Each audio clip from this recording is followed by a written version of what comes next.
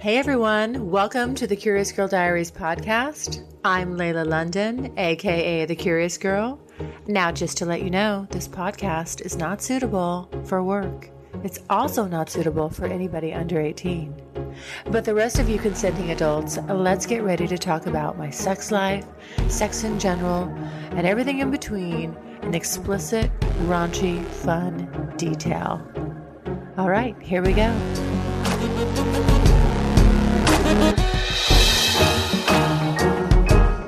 I've just had so much fun in this investigative headspace that says I am still curious about sex. I am still curious as to why that turns me on and why that turns other people on. And I think that it's a very valid interest because it is so natural. It's just so instinctual to our making. So I can't resist it. I can't get enough of that sexual soul searching in this life.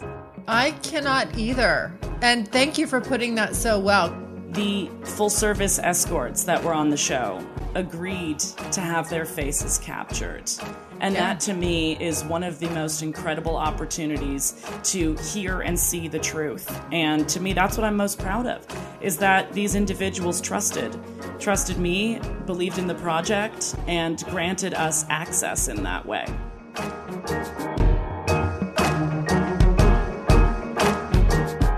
Everyone, welcome to the Curious Girl Diaries podcast. I am Layla. It is another great Saturday episode, and I am super excited about today's guest. Laura Desiree has always had curiosity for all things sex and sensuality. While attending the New York Film Academy in 2008, she was seduced by nightclub culture and spent the next 5 years as a bar top go-go dancer and burlesque performer touring the US, Canada, and Europe. She's created erotic art performances for the stage as the creative director at Toronto's Candyland. In 2006, Laura joined the Web Plus TV series Naked News as their lead anchor, credited show writer and segment producer. Laura has produced a number of series for the network's Love, Sex, and Culture segments, including investigations into sexual behaviors, trends in sex, and the pursuit of great sex. Laura's interviewed adult industry performers and leading medical experts around the world and covered events including the AVN Awards, Pornhub Awards, XBiz Awards, and Toronto International Film Festival. And if that's not enough, Laura's one of the hosts and creators of the Cam4 podcast, A Mouthful with Laura and Romy. Her current podcast, Licked and Loaded, features weekly episodes, all in the favor of prioritizing pleasure.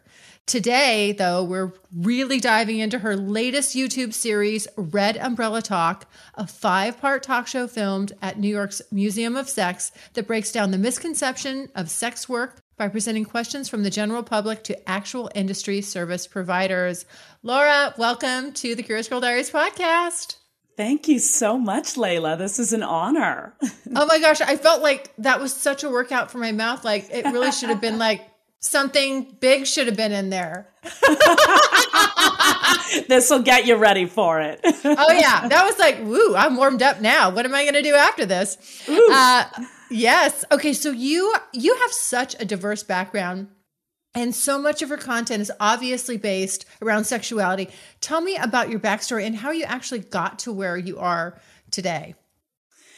Well, like anyone would answer, it's a long story, but to give you the condensed version, I was raised by a single father who was a radio and media junkie. I mean, I grew up with a media maniac, and I'm grateful for it because we were exposed to all kinds of artistic expression in my household. Movies were never kept from us because there might have been some adult subject matter. There was never a hesitation to witnessing depictions of sexuality, of course, age-appropriate ones at the time. And so I never felt a fear around sexuality. But being raised by a single father also meant I was constantly looking for the information of how a woman behaves and how a woman interacts with the world. And the only education I got in that was in these Hollywood movies. So yeah, it was an interesting upbringing, but obviously I was so drawn to I guess, experimenting with what sexuality to different audiences looked like, felt like. It's why I became so obsessed with burlesque in my late teens, early 20s. Was, for me, it was that unknown reaction that you get from an audience witnessing you revealing yourself, and the power in that moment, and the total surrender that you get from this audience that has just dropped their ammunition. They're staring, with complete focus and absolute almost submission to what the hell is about to happen next. I'm drooling. I can't handle it. I love that. I love seeing that stimulation build up inside of a person. And so burlesque turned into, well, let's try some other erotic art forms. I started toying with some more entirely nude performances on stage, and then sexual simulation and some other sort of envelope pushing kink depictions that, I learned that I myself am a kinkster. I'm a huge fan of the BDSM realm, and I'm a part of that community. So it was very exciting to start incorporating that into stage presentations. And then, from there, I was invited to teach burlesque on Naked News one day. And I went in and I taught these 3 anchors that were part of the cast at the time, and 2 of them still are. And we had such a phenomenal experience. I was asked to read a teleprompter at the end of shooting that segment, and lo and behold, I did it pretty well. So I got offered a job pretty quickly. And I've just had so much fun in this investigative headspace that says I am still curious about sex. I am still curious as to why that turns me on and why that turns other people on. And I think that it's a very valid interest because it is so natural. It's just so instinctual to our making. So I can't resist it. I can't get enough of that sexual soul searching in this life. I cannot either. And thank you for putting that so well. Because as I'm listening to this, I'm just going, yeah, I totally relate, minus the burlesque and the performing. But I totally get where you're coming from. I feel that way every day. And that's been the premise of this show, is just to document, a regular kind of girl next door's journey into what happens when I make my sex life a priority. Like, you prioritize every other thing in your life. What happens when I put that at the top of the list? Where do I go with that? Who am I becoming? What happens? And it's just been 7 years of probably the most incredible self-realizations and just knowing and coming to grips with who I really am with my sexuality in the lead. It's been amazing. So I love hearing you're like a soul sister there. Yeah, 100%. I truly believe that so much of understanding ourself comes from doing that self-investigative work into our sexuality. And your sexuality might say, hey, I don't like having sex at all. And that's fine. That's still asexuality. That's still something you need to identify for yourself, because it's the greatest motivator in our life. It's the ultimate reward in our life. And it's what I would dare to say we are all looking for, is some form of connection, some form of intimacy. Absolutely. So tell me about your current venture, Red Umbrella Talk, and what inspired that? Why are you so passionate about this subject? I think we kind of got a little glimpse into it, but Of course. But, I live, I would say, 2 kind of split lives. There's my world inside of all things sex and sexuality, and being a proud exhibitionist, and being a sex club goer. There's that side of me. And then there's the side of me that is front facing to, say, my family. They all know what I do, but there's this other side of me that can be almost corporate friendly. And I have a lot of friends still in my social circle that do not share my philosophy in life. And I can't help but try to bridge what my passion is into conversations with people outside of sex work. So I'll have a conversation with a friend who doesn't know anything about sex work and maybe isn't comfortable with the adult industry, maybe isn't comfortable with their own sexuality. And every time I would talk to them about, say, an amazing porn performer that I had just interviewed, or an outstanding dominatrix that just rocked my world, I kept getting met with this misunderstanding and this really unfortunate stereotype that people had about individuals and professionals that make a living in sex work. And I thought, this is ridiculous. I would try to immediately go on this, shotgun speed of telling them everything that's great about sex work and why these people are incredibly valid and why they're brilliant beyond words in so many ways. And I kept being met with someone just not understanding what the work truly is and not realizing that their opinion is based and informed by so many misconceptions and by just untruths. And that's dangerous. And all of that feeds to a stigma that keeps people underground and in danger and overlooked by society.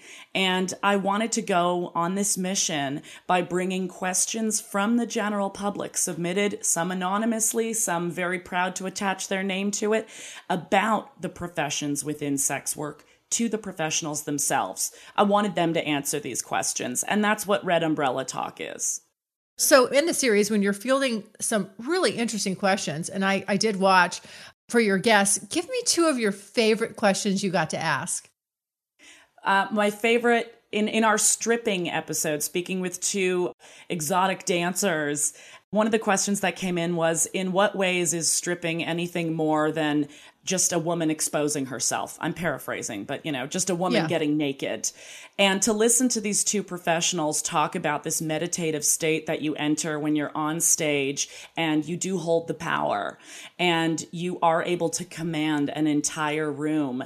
It was profound. It was the kind of effect someone has looking at, a religious figure in front of them, a stained glass window. It was that level of exchange. And so I thought that was so profound and so beautiful. And of course, the world of professional domination is just so multifaceted. So in that episode, we talked about at what point do you receive someone's request for a certain kind of interaction? At what point do you say, this might be dangerous? Because we don't want to shame individuals that are seeking out the sexual fantasy or the sexual experience that they really could and should be getting from a professional if it's just not realistic or safe to get elsewhere, or they don't have the skill set to get it elsewhere. I always say, make sure that, have you checked with the opportunity of working with a professional?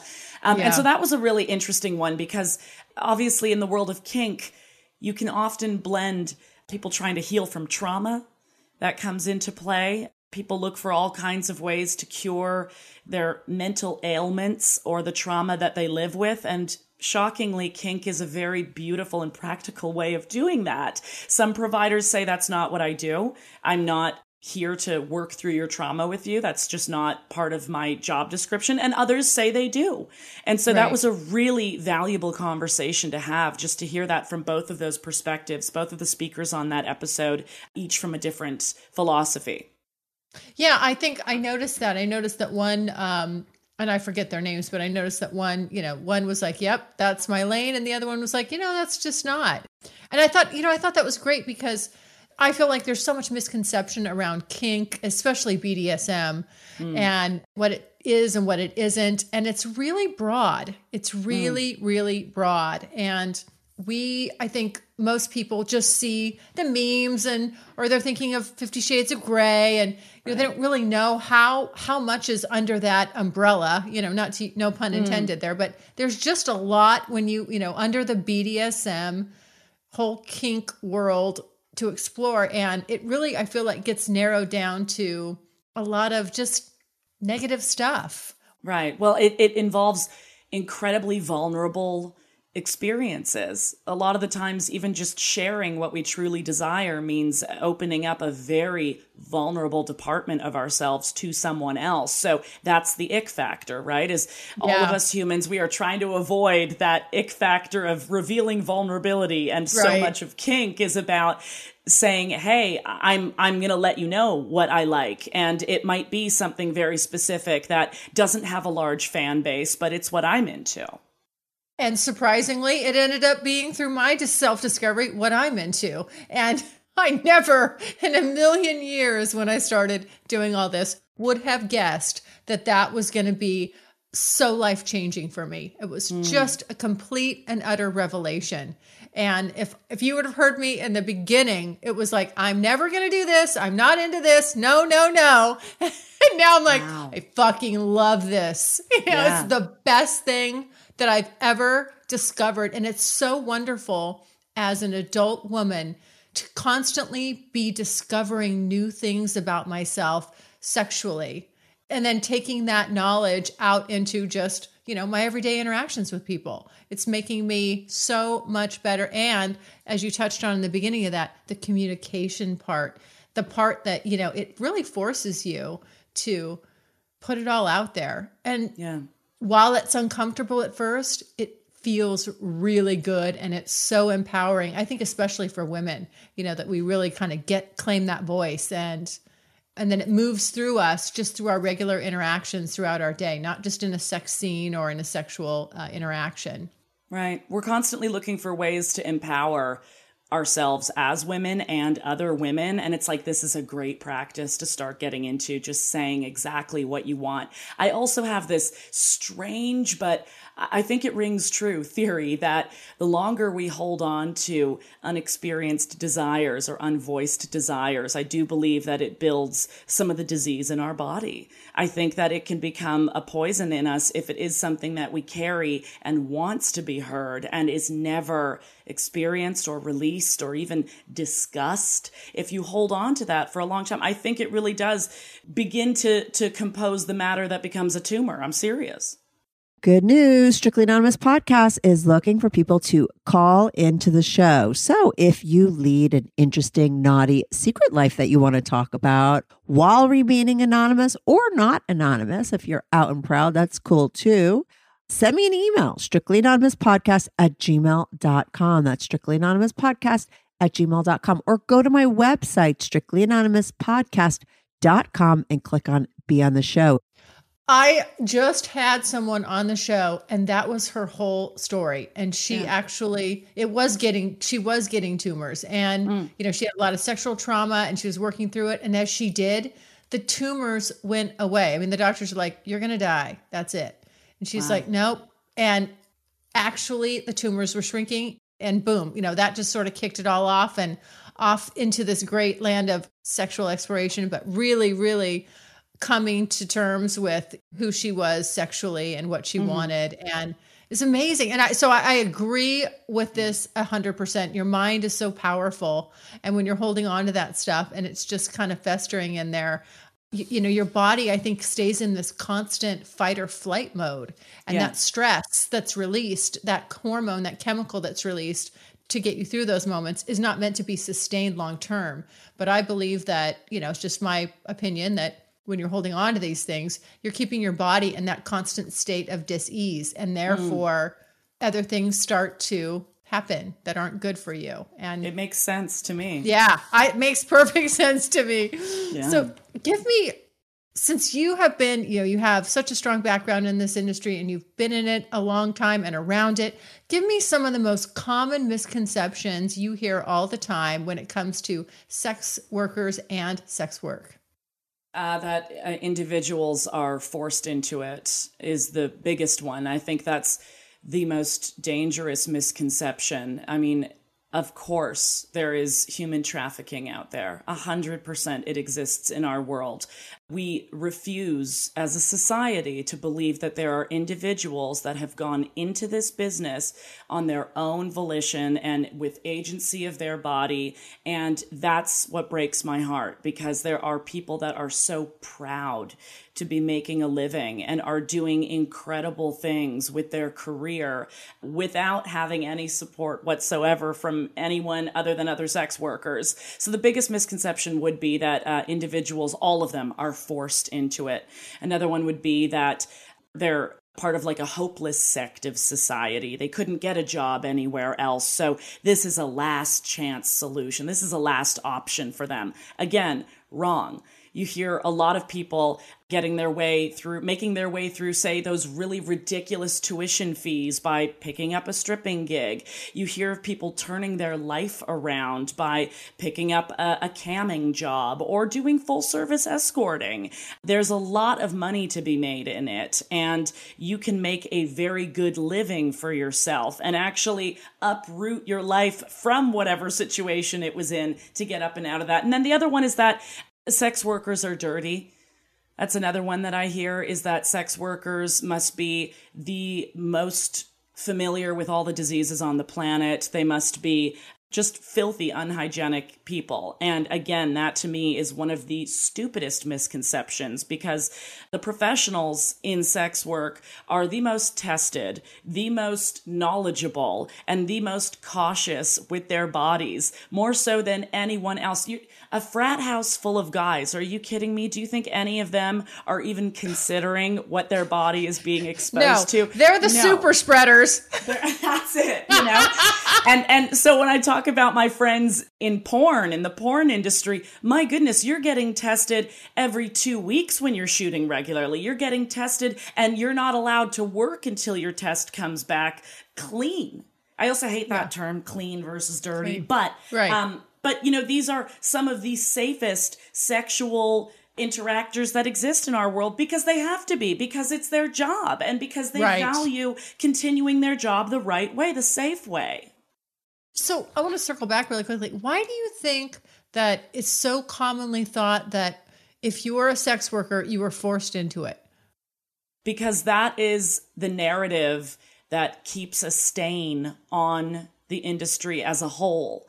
And I don't care where you think we are as a modern society, we are still founded in extremely puritanical beliefs that seem to get a little bit louder a lot these days. I'm noticing that, you know, sure, Roe v. Wade is one example of that, but there are so many signs of this country not yet willing to let go of quite a lot of that puritanical foundation.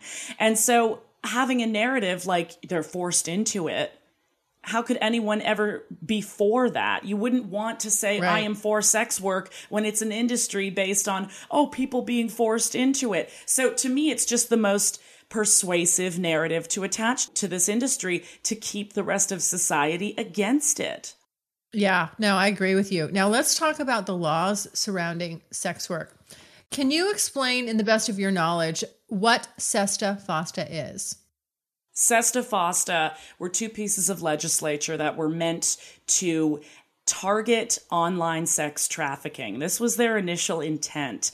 They were both put into legislation to be able to track and trace and ultimately stop individuals circulating child pornography, individuals trafficking humans. But what it has done is it has targeted online spaces that sex workers use as resources to screen their clients, keep lists of bad clients or bad dates, list resources for free or affordable sexual health facilities.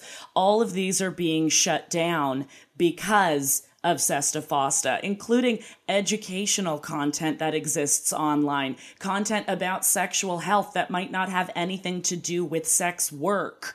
Obviously, advertisements have been taken down off of online spaces because of SESTA FOSTA, which means individuals who are offering full service experiences, or really any kind of sexual experience, where do you go to advertise? There's so few places that you can. So it pushes it back into the streets. It pushes it back into dangerous circulation, as opposed to the places where sex workers can keep themselves safe, whether it's behind a paywall or a barrier. It's one of the most dangerous effects that have happened to the industry because of the insane aftershock it's left us with. Yeah. So what are some of the other ways that you think that this law has kind of gone terribly wrong? I mean, it sounds, in theory, right?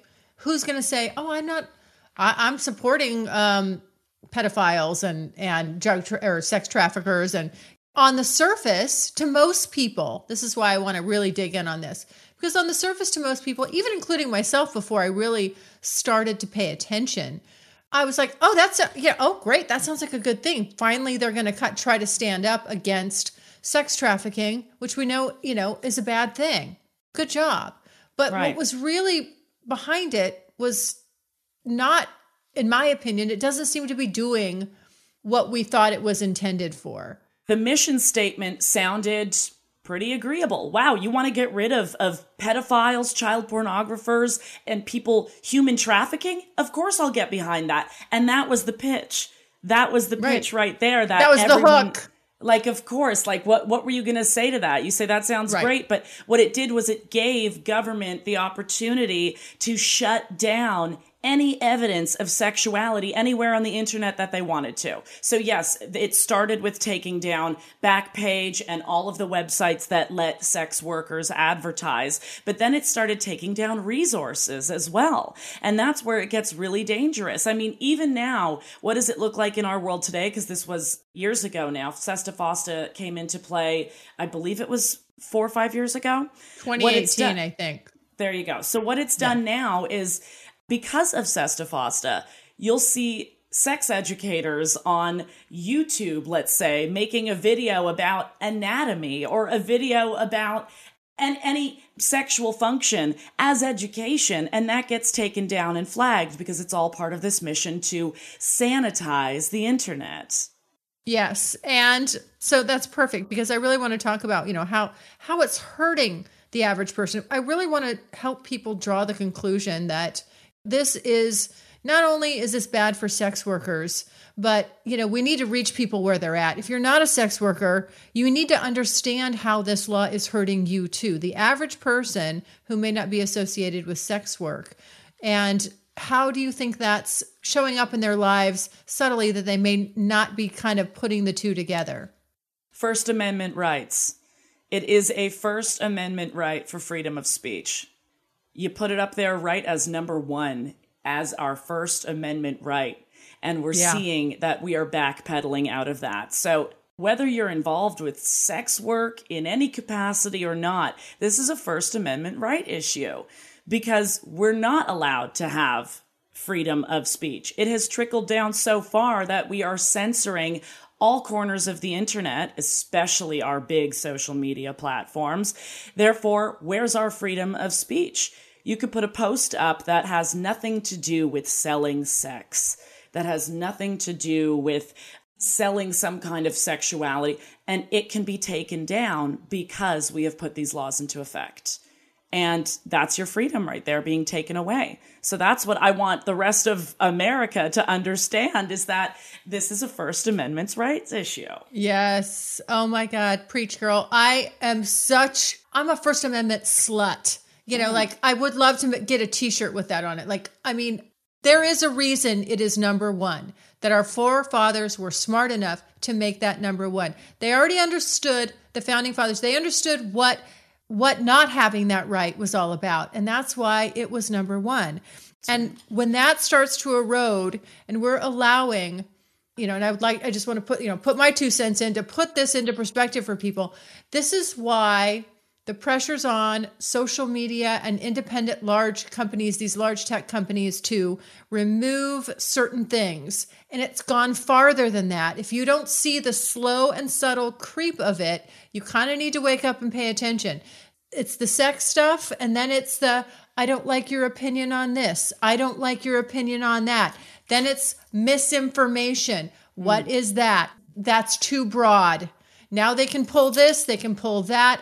It's gotten out of hand, and it's eroding our ability to speak freely. And the First Amendment is there to protect more people whose opinions you don't like. It's not about protecting what you do like, because the door swings both ways. And the minute it's okay to knock that person down and say, just because they're saying something that you don't agree with, guess what? It will be your day too. That's right. And this is already in motion. It's already in motion is the thing. It's not like, we have some time to fix it before it gets to this point. It's in motion. So wake up to it. Yes. And so that's why this stuff is important. It's really important, regardless of whether or not you relate to sex workers. it's about First Amendment rights. So we need to really, really be careful with this. And it's also about the access to just good, like you were talking about earlier, good sexual educational content that people get hassled about. I've had plenty of doctors on the show, and they get censored all the time. And they are talking about, it's going back to, we had this problem a long time ago with medical books being burned and things like that. And, this is educational stuff. We need access to this. Well, because if it's not being taught in the schools, then where else are we supposed to get it?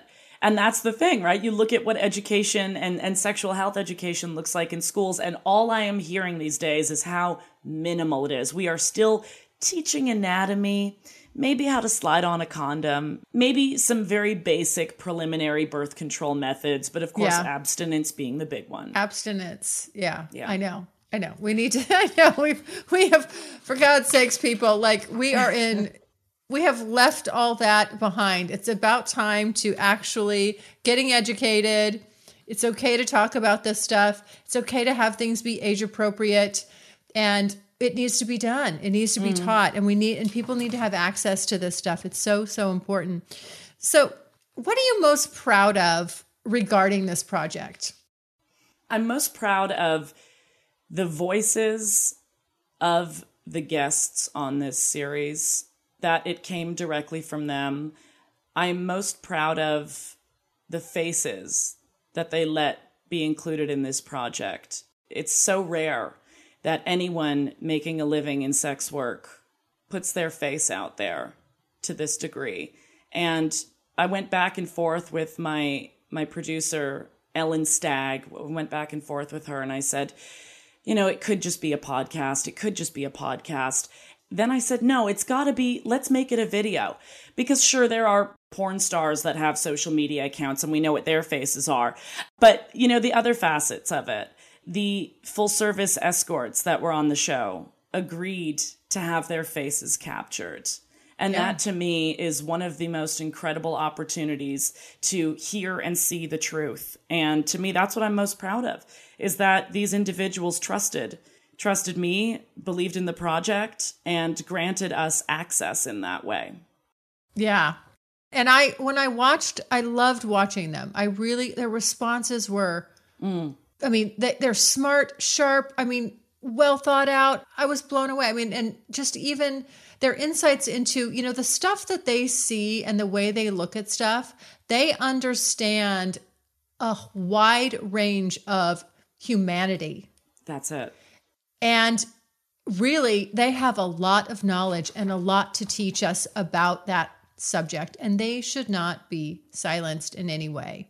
They need the platform to share it. And I really, really encourage everybody that hears this podcast to go check it out. It was really, really great stuff. Thank you. You're welcome. So, okay. We kind of touched on this a little bit, but I'm going to ask it again. So why should regular people not involved in sex work care about the rights of sex workers? Sex work is not going away. Sex work is such a part of our society and has been since the dawn of time. Sex work is also constantly booming and transforming in very interesting ways. Over the pandemic, we saw this incredible burst of independent content creators. And these are people who sell their nudes and sell their sex tapes, sell their sexual content, sell their panties, sell their socks, sell everything. This was a huge explosion of a new kind of job. Of category. It's a new category. A new category. Yeah. It's a brand new category. So society, it's not going anywhere. Sex work will not be vanishing anytime soon. And if anything, I would say that sex work is a little bit more accessible now because of things like People's OnlyFans platforms. I've heard the debate, is it sex work or not? It's sex work light, it's cyber sex work. Regardless, you're joining the family of sex work. You're getting under the umbrella of sex work when you are selling explicit content made to pique the arousal or the sexual satisfaction of another person. So I think that's a major reason to give a shit about it today, because it's not going anywhere. It's evolving, and more people than you could ever imagine or be able to identify in your world are contributing to the sale of online adult content. I guarantee it. Your dental hygienist, your Starbucks barista, your market checkout person, people are making money this way. It is a reality. And that's something that you got to get real with. Right. I mean, it is I think about $97 billion industry. Yes. I don't know. What's bigger than that? I know that there must be something, but maybe Amazon? I don't know. But it's literally, it's huge. And that's why it's the biggest area of tech development as well. There's two places. It's military and sex. Those are the two biggest areas of tech development. But there's so much money to be made in sex tech and in adult content. And these platforms are now making so much money. Will we see that curve start to come down? Perhaps. The world's starting to kind of get back to normal. But we have a new normal now. A lot of people are working from home.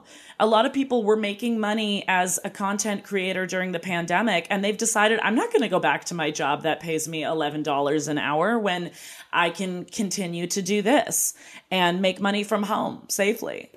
Right. And a whole lot more. Yeah. And provide a much better life for themselves and their, and their family. Yeah. Absolutely. Okay. Here's a real fun question. Roll the clock forward 10 years. What do you hope the world looks like for sex workers? And what are your hopes for the average person's access to sexual-based content online? I would hope that 10 years from now, it is decriminalized in this country. The likelihood of that, that's a complicated one. It's hard to predict who our next president is going to be. It would be wonderful to see sex work decriminalized across the country. Will it happen?